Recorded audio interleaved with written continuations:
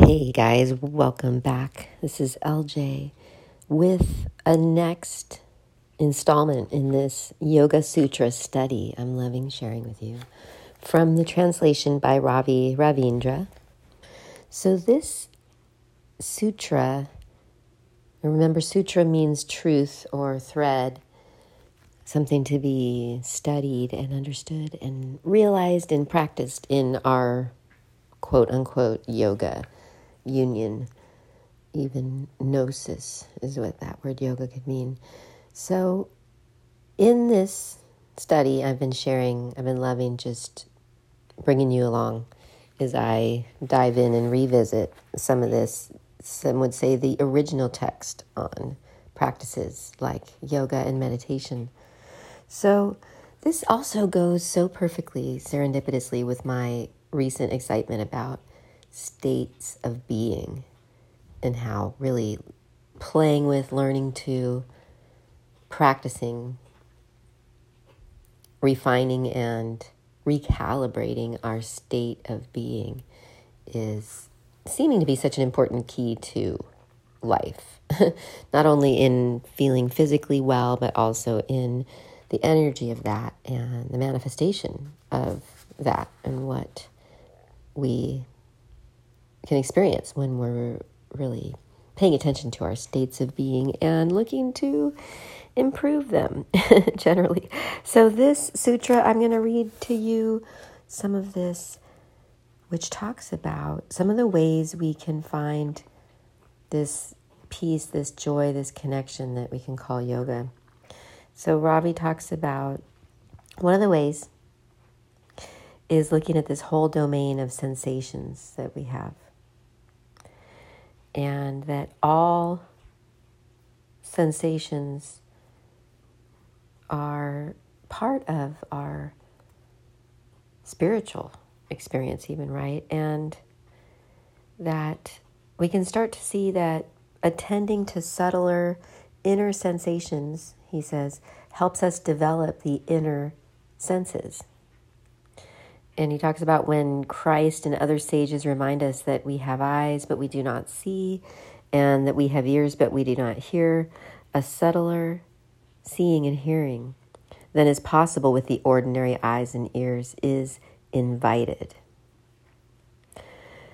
So he says, it's as if we need to open another door of perception in order to have glimpses of the reality which we cannot see as we are. He says we have to discover and look with our third eye, for the two physical ones see only dimly. It is only this third eye which can see the hidden sun, for as Plotinus said, to any vision must be brought an eye adapted to what is to be seen and having some likeness to it. So he says yoga practice can make us more and more sensitive to subtler and subtler sensations in the body.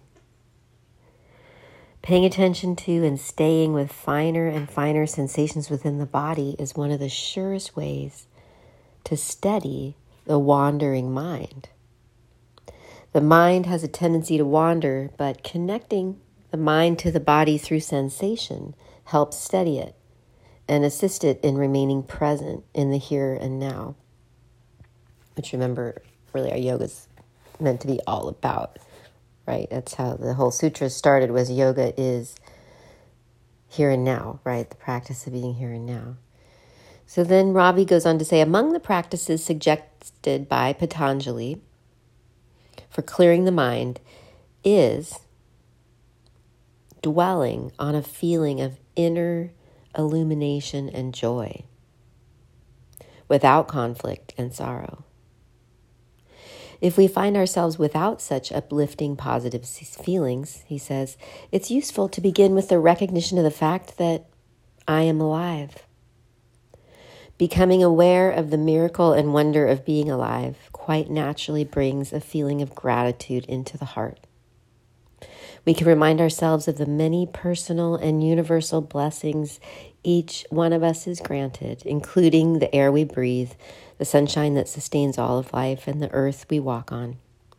The same benevolent forces which brought us into this life can be invoked to bring us some contact with inner illumination and happiness. Gradually, the heart opens a little and we begin to experience the real feelings which we had hoped for. Wow. So he goes on to say, as spiritual seekers, we need to become freer and freer of the attachment to our own smallness in which we get occupied with me, me, me. Pondering on large ideas or standing in front of things which remind us of a vast scale can free us from acquisitiveness and competitiveness and from our likes and dislikes. If we sit in an increasing stillness of the body and attune our mind to the sky or the ocean or to the myriad stars at night or any other indicators of vastness, the mind gradually stills and the heart is filled with quiet joy. Also, recalling our own experiences in which we acted generously or with compassion for the simple delight of it without expectation of any gain can give us more confidence in the existence of a deeper goodness from which we may deviate. Wow, so there it is. A deep practice of yoga is to purposely focus on, think about, dwell upon a feeling of inner illumination and joy, right? And putting ourselves in situations, places, exposing ourselves to things, right? Anything we can do to invite in that gladness and even just the simplicity of just being glad to be alive.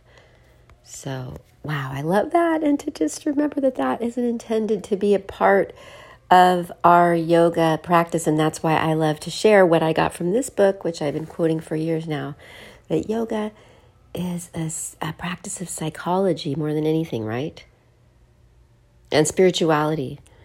And yes, there's the physical aspects that interestingly play a role, right? And even tuning us into these subtler sensations and tapping us into this illumination and joy that we can be going for. So I hope this is helpful along your journey. I'm so glad I dived in today intuitively to that next section of the Yoga Sutras. So love sharing the learning with you. Hope you're well out there and enjoying your day, finding ways to tune you quite perfectly. So namaste. Talk to you soon.